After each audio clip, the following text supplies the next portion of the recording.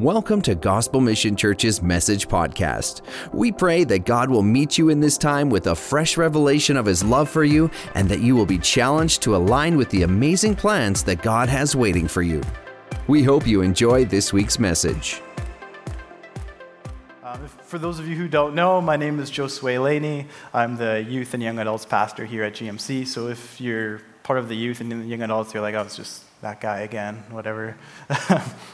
But I've been pastoring to the youth and young adults for around a year now, and it has been really awesome. The community and the leaders that we have are so hungry and chasing after God, and it's been so cool seeing God moving in the next generation, and it's really an honor to be a part of it. And I just want to give an open invitation. Listen, if you're not serving anywhere and you'd like to serve somewhere, youth, it's a good time.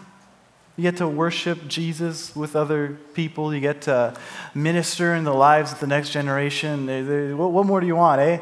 It's a good time. And if you are a youth or a young adult and you're not going to youth or young adults, come on, guys. Come on down.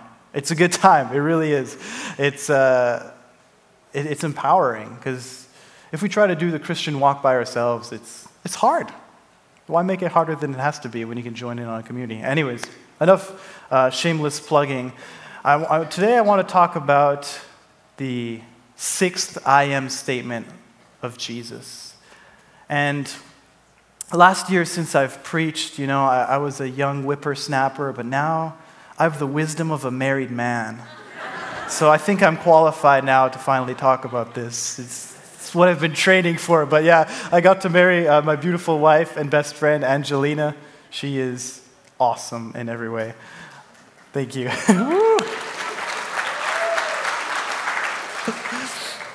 So yeah, now that I have marriage wisdom, I can approach this passage. Just kidding. Single people out there, you can approach any passage too, because Jesus is all you need. So the sixth I am statement of Jesus is wild, all right? So all of these statements so far have been crazy, because this statement alone, I am, as Brenton talked about the first Sunday of the series, is insane. Like, this name has so much power and so much authority. It is like, I can't even wrap my mind around it. Like, I have little glimpses like, whoa, but it's like, I don't fully understand it. And I don't think any of us really do. Because if we were to fully understand it, that would mean that we fully understand the depth, the glory, the power, the wonder of our God. And I think it's going to take us an eternity to even scratch the surface of that. And Jesus, in these I am statements, one thing that he's just repeatedly saying is that he is. And meaning that's part of his covenant name. That means he's faithful to his people. He is enough for his people. He provides for his people. He is the gate, the shepherd, the provision, the hope, the life, the resurrection. He is everything that his people needs. And this is what the I am statements are just repeating over and over and over again, is that Jesus is enough. And that's what this sermon is all about. You're going to hear me say Jesus a lot this morning, so I hope you're okay with that. Because he is enough. And this I am statement is powerful. It's a little bit associated to the one that we talked about last week, where Brian was talking about the resurrection and the life. But let's just jump into it here, all right? John 14:6. And this is Jesus talking to his disciple Thomas. Jesus told him, I am the way, the truth, and the life. No one can come to the Father except through me. Whoa. This passage alone by itself speaks so profoundly. There is no one else but Jesus. There is no other philosophy. There is no other religion. There is no other thing. It's literally him. It's super exclusive in that way. But the beautiful thing is that anyone and everyone who comes to him has access to the Father, and that's the beautiful thing of it. So yes, there is no other way to the Father, there is no other way to the kingdom but Jesus. But all are welcome to come before Jesus, to believe in Jesus. So This passage alone has so much power, but I think it has so much more power in the context where it's sitting in. Because this is happening just right after the Last Supper. So this is from Jesus' farewell discourse, the scholars call it. But it's like essentially it's like his last huddle up with his disciples before he parts. So it's pretty important. Listen, all of Jesus' statements and sermons are really important, but this is like the last hurrah before he pieces out. So I think it's something worthy of giving our attention and really diving into. So in this last discourse, Jesus has been giving his disciples, so many rich truths about who he is and what he's doing. He talks about how he is going to he's breaking the bread with them, and he's saying that his body will be broken, and then he's drinking the wine, he's saying, this is my blood, and then he's saying all of these things, and the disciples are like, whoa, Jesus, what are you talking about, man? Like, what do you mean? And Jesus is just dropping so many of these things on him. So I think let's put ourselves in the disciples' sandals right now and try to see what they're seeing when Jesus is talking all of this stuff. And Jesus is saying, he is the way, and he's to follow his example. He washes his disciples' feet, and he says, this is the way that you ought to act. I wash your feet, so now you wash the feet of each other and others. And Jesus is showing this new way of humility, this way of love, this way that brings life. And the disciples are just like, whoa, what is happening? And Peter, when Jesus is washing his feet, he's like, no, don't wash my feet. And then Jesus is like, no, it's good to humble yourself. And then Peter's like, okay, wash my hands too. So all of this stuff is going on, and it kind of just like ramps up, because then Jesus is like, one of you is going to betray me. And all the 12, they're sitting together. They just had a meal together. They probably had wine and bread and fish, and they're just chilling. And then Jesus is like, one of you will betray me. And they're like, what? We've been walking together. We've seen the sick healed together. Who's gonna betray Jesus? And then there's this passage here where kind of how it plays out, just to give us a bit of an eye into it. In John 13, 26, 28, it says, Jesus responded, "It is the one whom I give the bread I dip in the bowl." So Jesus is kind of saying the one who he gives the bread that he dips in the bowl is the one who betrays him. And when he dipped it, he gave it to Judas, son of Simon Iscariot. When Judas had eaten the bread, Satan entered into him. Then Jesus told him, "Hurry and do what you're going to do." None of the others at the table knew what Jesus meant. So Jesus, foretells that Judas is going to betray him, and all of this stuff is going down. But the disciples have really no idea what's going on. Judas knows, though, so he leaves. And then once Judas leaves, things get real. Jesus gets into this, so they were kind of in this farewell discourse, but now it's like the farewell discourse, all right? Jesus gets to it, and he starts talking and talking about his gruesome crucifixion that's going to happen, yet he doesn't really use graphic detail. He says he will be glorified. He will be glorified, and the Father will be glorified. But what he was meaning, that his glory would come from his body being beaten and bruised and taking on the sins of the world and then raising again. So he's talking all of these things are going to happen. And then the disciples are like, whoa, what? And then John 13:35, Jesus drops a bombshell of a commandment. He says, "So I'm giving you a new commandment. Love each other just as I have loved you. You should love each other. Your love for one another will prove to the world that you are my disciples." And this was a wild commandment, because I think I just missed a part here, but it says, "Love each other just as I have loved you." And that's the key phrase in this commandment. The commandment in the Old Testament was to love your neighbor as yourself. And Jesus is like, no.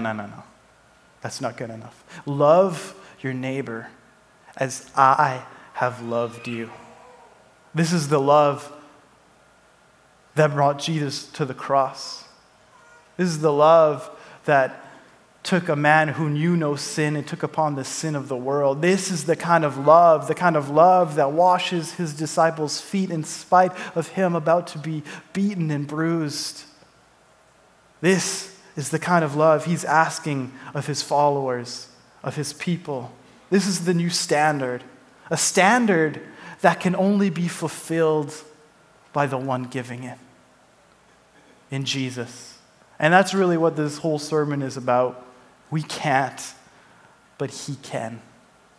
He is. Jesus is giving this new standard, and he's highlighting how he is the only way. That we can't love, we can't live like him without him. But I think as a people, it's so easy to try to love, so easy to try to serve, so easy to try to follow God on our own way, on our own path, with our own effort, but it doesn't work. And I do it so much, and I fail so much. And then I'm like, Lord, why aren't things working out? It's like, well, you're not relying on me. It's through me. The reason why your love is selfish is because you're not loving through me. So the disciples are hearing all of this stuff. And Peter declares, Jesus, I'm going to die for you. I'm going to fight for you. And Jesus is like, dude, you're going to deny me 3 times. There's no amount of effort that Peter could do by himself. Peter, he tried, he was bold, he was tenacious. Yet so much of the time he tried to do it on his own strength. Yet Jesus, when he was saying this, he knew that Jesus would deny him, yes, but he also knew that Jesus would one day, after Jesus is departed, be filled with the Holy Spirit and preach to the thousands and declare the risen Lord. So all of this stuff is going on, and the disciples are really confused throughout most of this passage, throughout chapters 13 and 14. But then Jesus starts off chapter 14 in a really comforting way, in the real Jesus fashion. He says, don't let your hearts be troubled. And this is John 14, 1-4. Don't let your hearts be troubled. Trust in God and trust also in me. Trust in God and trust also in me. It's a simple phrase, but it's so powerful. He's saying, in spite of all of these uncertainties and confusions and misunderstandings of what you think I'm talking about, just trust in me. Lean on me. Be still and know. When I read that, that's the first thing that popped up to my mind, is that be still and know. This is the same heart. And Jesus is saying you can trust in the Father, you can trust in God, but also in me. And this is powerful what Jesus is saying, because he's saying they can equally trust in Jesus just as much as the Father. And that means Jesus is one with the Father. He is with the Father. And this is going over the disciples' heads a little bit. Then he continues on. There is more than enough room in my Father's home. If this were not so, would I have told you that I'm going to prepare a place for you? When everything is ready, I will come and get you so that you will always be with me where I am, and you will know the way to where I am going. So Jesus is explaining, guys, you don't have to worry or be stressed out about all these things that are going to happen, that are going to go down. Yes, I may leave, but I'm going to actually prepare a place for you. But they thought, physically, okay, Jesus is going to go somewhere and he's going to, establish his kingdom, and then we're going to have like houses and stuff and we'll be chilling. But Jesus, he knows what's happening. He knows that him making a way, him making a house for his people, is him dying on the cross, taking upon the sin of the world and taking the punishment that was due to us. And then raising again in glory, bringing life to what was dead. That is him making a way. It's him renewing and redeeming for them. I know they were probably thinking that Jesus would renew that nation of Israel. But what Jesus' plan was so much more. It was renewing the hearts of every man and woman so that we could be made new and in the image of God, which was good in the beginning. That was Jesus' plan in his heart. That is him making a home for his people. That is him making a home for his disciples. And I love how Jesus says, there's a lot of room. There is a lot of room. You don't have to stress. You don't have to worry about making it in. You don't need to try to compete or push your way in. There is enough room. And guys, there's enough room for us. There is still plenty of room for every single person in this church, in this auditorium, in this city, in this nation, in this world, in the Father's house. And he has prepared a table for his children to come and dine with him. And that is the beauty and the glory of who Jesus is and what he is doing. But the disciples aren't quite seeing the full picture yet. So Thomas, he's like, "No, Lord, we have no idea where you're going, so how can we know the way?" I just love how Jesus is dropping these truth bombs about who he is, and there's so much power to it. And then Thomas is like, "Wait, so where are you going? How do we get there? Like, are you going to drop a pin or something, and you're going to send us a Google Maps link so we can ride on our donkeys there or something like that?" Like they're thinking, "Okay, where is he going? How do we get there?" Then Jesus is like, and then Jesus drops the "I am" statement. So I just love that this "I am" statement just comes after like kind of a dumb question, but a legitimate question. To us, it seems kind of silly, but it was a real question. Then Jesus is like, listen.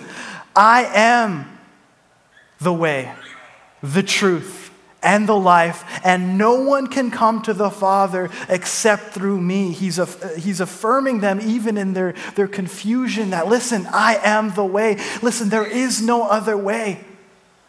It's me. It's not this physical kingdom. It's not this philosophy. It's not just a command. It's me. He is. He isn't just a prophet or a teacher or a holy man. He is the way to life itself. He's the only way to life with God. He's the only one who can bring a broken, sinful people back to a holy God. He's the only one who actually embodies God in love and justice and peace itself. No one else but him has actually shared life with God. No one else was the Word that was with God and was God. It's only Jesus. No one can truly know God while rejecting the person of Jesus. This is what Jesus is telling his commands. Listen, it's me. There's no one else. There's nothing else. It's me. And then the disciples are like, "Oh," Philip asks, "Show us the Father." And this is in John 14, 9-11. And then Jesus replies, "Have I been with you all this time, Philip, and you still don't know who I am? Anyone who has seen me has seen the Father. So why are you asking me to show him to you?" And here Jesus is just further expanding on what he said. Listen, if you see him, you see the Father. You see the great I am that the Israelites were longing would free them from captivity, that the prophets were yearning for to restore the people back to God and the world back to God. And Jesus is saying, "Here I am." He is the one. He is one with the Father, and the Father is one with him. And then he continues on, "Don't you believe that I am in the Father and the Father is in me? The words I speak are not my own, but my Father who lives in me and does his work through me. Just believe that I am in the Father and the Father is in me, or at least believe because of the work you've seen me do." And that's wild. Jesus saying, "You've seen me. You've seen the holy God. You've seen the one in which Ezekiel describes as glorious and just with the angels worship and adore. You've seen him." Jesus is showing them that being with the Father and in his kingdom isn't just this physical thing. It isn't God just restoring Israel. It's his people having relationship with him, with Jesus. It's their relationship, their proximity, their closeness, them seeing Jesus that gives hope, that gives life. He is the way. It's literally him, the person Jesus. And in him is this new kingdom. In him is this potent and powerful love that we can't have on our own. But it's just him. It's not based off of what we can do, not our works, not our sacrifices. It's him. It's our closeness with Jesus. And the disciples, like me and many of us, and like me a lot of the time, I get so focused in my own life. I get so focused in trying to build my own little kingdom. And I lose sight of the glory, the power, the majesty, the beauty of who Jesus is. And how it isn't me just reading my Bible more, not me just praying more and becoming a good person. And those things are good, but they're useless without him. It means nothing without him. And so many times in the Old Testament, God is like, listen, stop giving me your sacrifices. I want you. I want you to be with me. I want you to love like me. And that heart is still the same, and that's what the heart that Jesus is showing. Be with me. I am in the Father, and the Father is in me. Trust in me. It's going to be okay. I know you're confused. I know you don't understand. Be with me. I know for us, life is confusing and we don't know exactly what God is doing. And like Brian preached last week, Lazarus died. And his sisters are wondering what's going on. Jesus, if you just would have been there, it would have been okay. And in our lives, there's pain, there's brokenness. For some of us, it feels like life is numb and we're just going through. And you're like, is this it? For some of us, we're low and we can't get out and we're just living it day by day. Some of us, our marriages are falling apart and it feels like there's no way of reconciliation. For some of us, we're kind of just having fun, but it never really fulfills. Listen, at the end of the day, it's Jesus. It's seeing him and being caught up with him that changes those things. It's Jesus saying to his disciples, listen, I know all of the confusion and the hurt that's going on, but trust in me, be with me, look at me. That's it. And it sounds simple, and it is, but it's pretty hard. But that's what Jesus desires of his people. That's what Jesus desired of his disciples, is to be with him, to follow him. Listen, I can't hope to follow Jesus' way without him. It's not going to work. And every time I try to do it, it does not work. I need him desperately. Listen, none of the things that we can do can ever make us worthy or right. It's only him.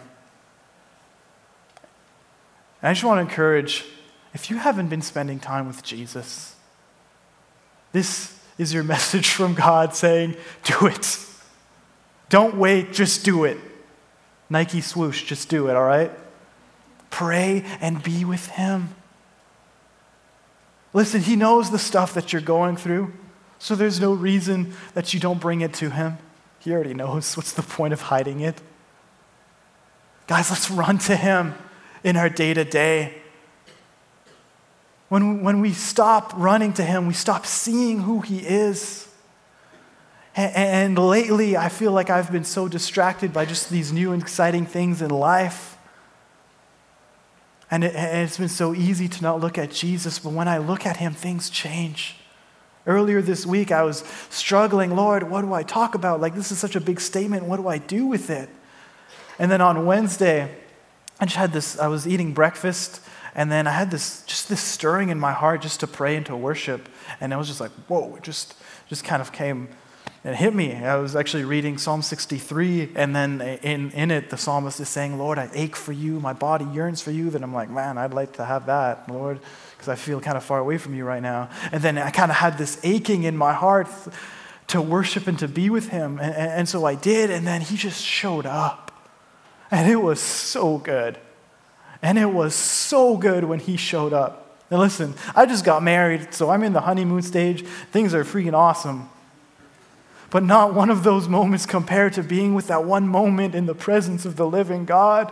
When I see Jesus' face, when he drew near to me while I was eating breakfast. There's nothing like it. And then after that, I went to church and I started telling one of our staff, Dave, what Jesus was doing. And then all of a sudden, we just get hit again. And we start worshiping and we start praising and we kind of just sit in silence like, what? Whoa, he is good. And then Jonathan comes in, the worship leader, and then he kind of sees us just sitting there. And he's like, what are you guys up to? And they're like, we're praying. He's like, oh, cool. And then I just kind of start sharing what God was doing in that moment. And then 5 minutes later, we're all on the ground worshiping. Listen, when Jesus shows up, things change. The brokenness, the hurt, the dullness gets stripped away. The confusion of anxiety of not knowing what's happening, the effort of trying to do it on ourselves just fades away. It's just Him. It's just Him. And this is what Jesus was showing His disciples. Listen, if you want to follow me, if you want to be my people, it's to love like me. It's to be like me. It's to be with me. And there's no other way. There's literally no other way. We can't hope to find the kingdom of God through any other religion, through any other philosophy, through money, through pleasure. It's never going to do it. It's never going to do it. It's never going to be enough. The right political party isn't it. Aligning your chakra isn't it. Healing crystals. My self-truth or self-feelings, that's not it. More sex, more pornography, that's not it. It's Jesus. It's Yeshua, the Christ, the living one, the one who sets the captives free, the one in which every knee will bow and every tongue will confess. It's only in His presence and in Him that we actually find a way, that we actually find truth, that we actually find life. Every other way is counterfeit. And it's exclusive. But again, there is plenty of room in the Father's house. No matter where we're at, there is a room. There is a place for us to come to Jesus and say, Lord, I need you. Meet with me.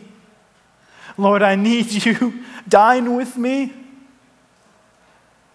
Sit with me. There is always a place and a time to do that.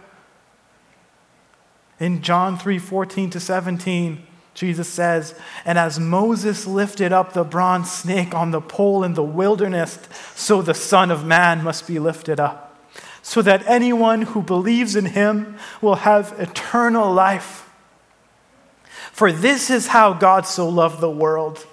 He gave His only Son, so that everyone who believes in Him will not perish but have eternal life. God sent His Son into the world not to judge the world, but to save the world through Him.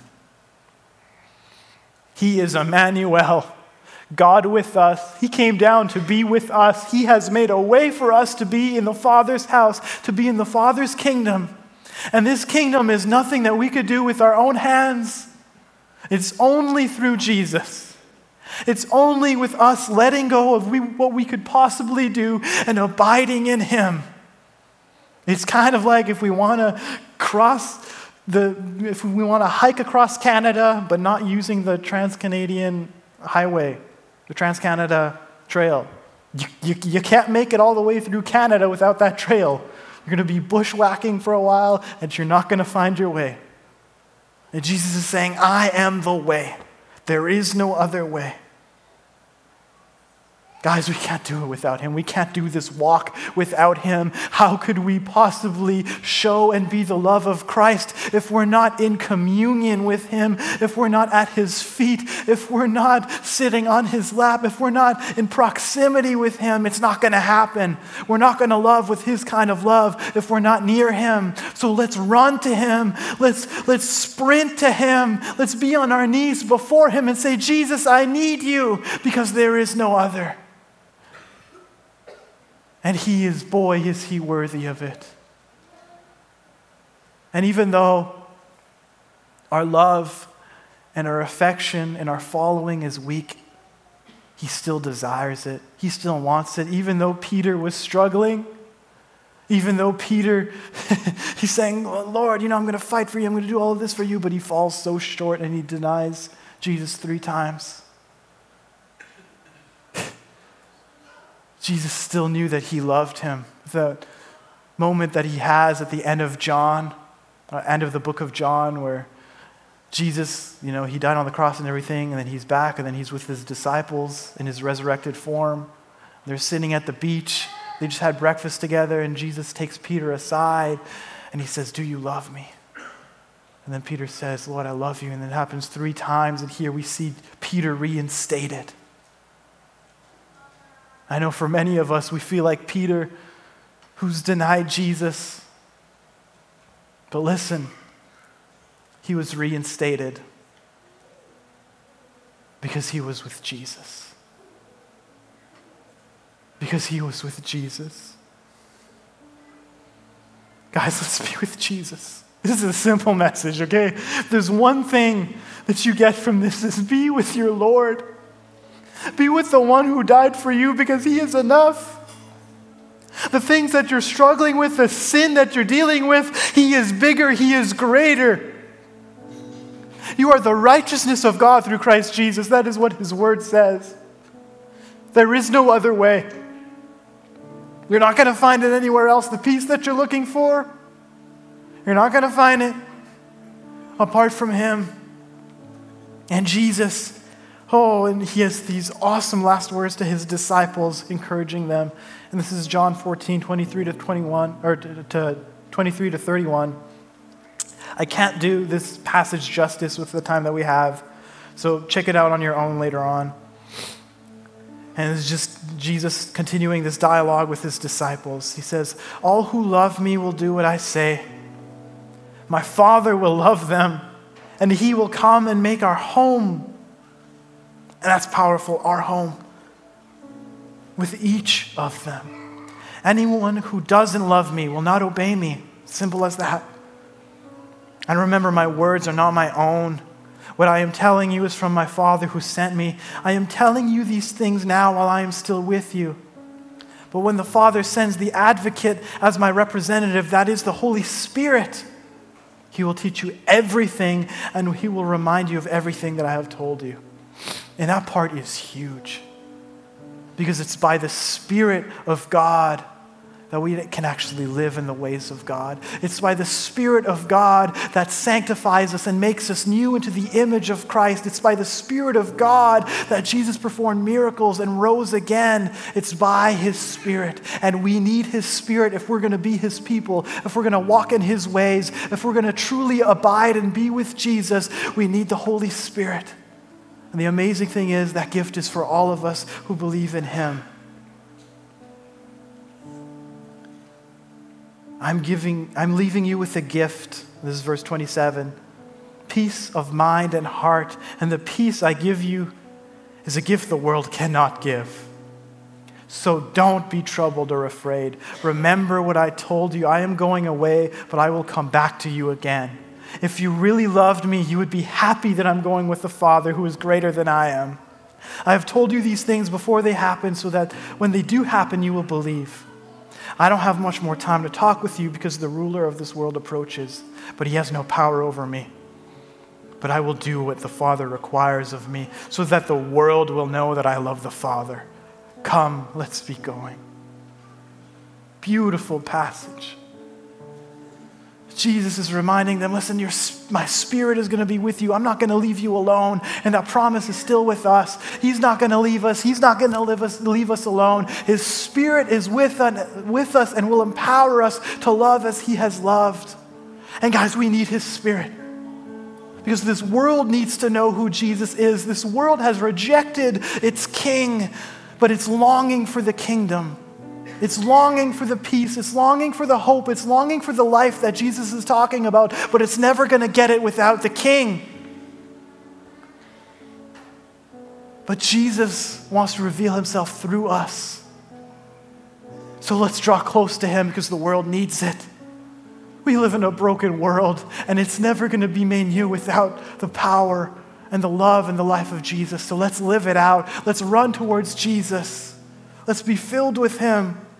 Let's let him make a home in our hearts and not fill ourselves with distractions that bring us away from him.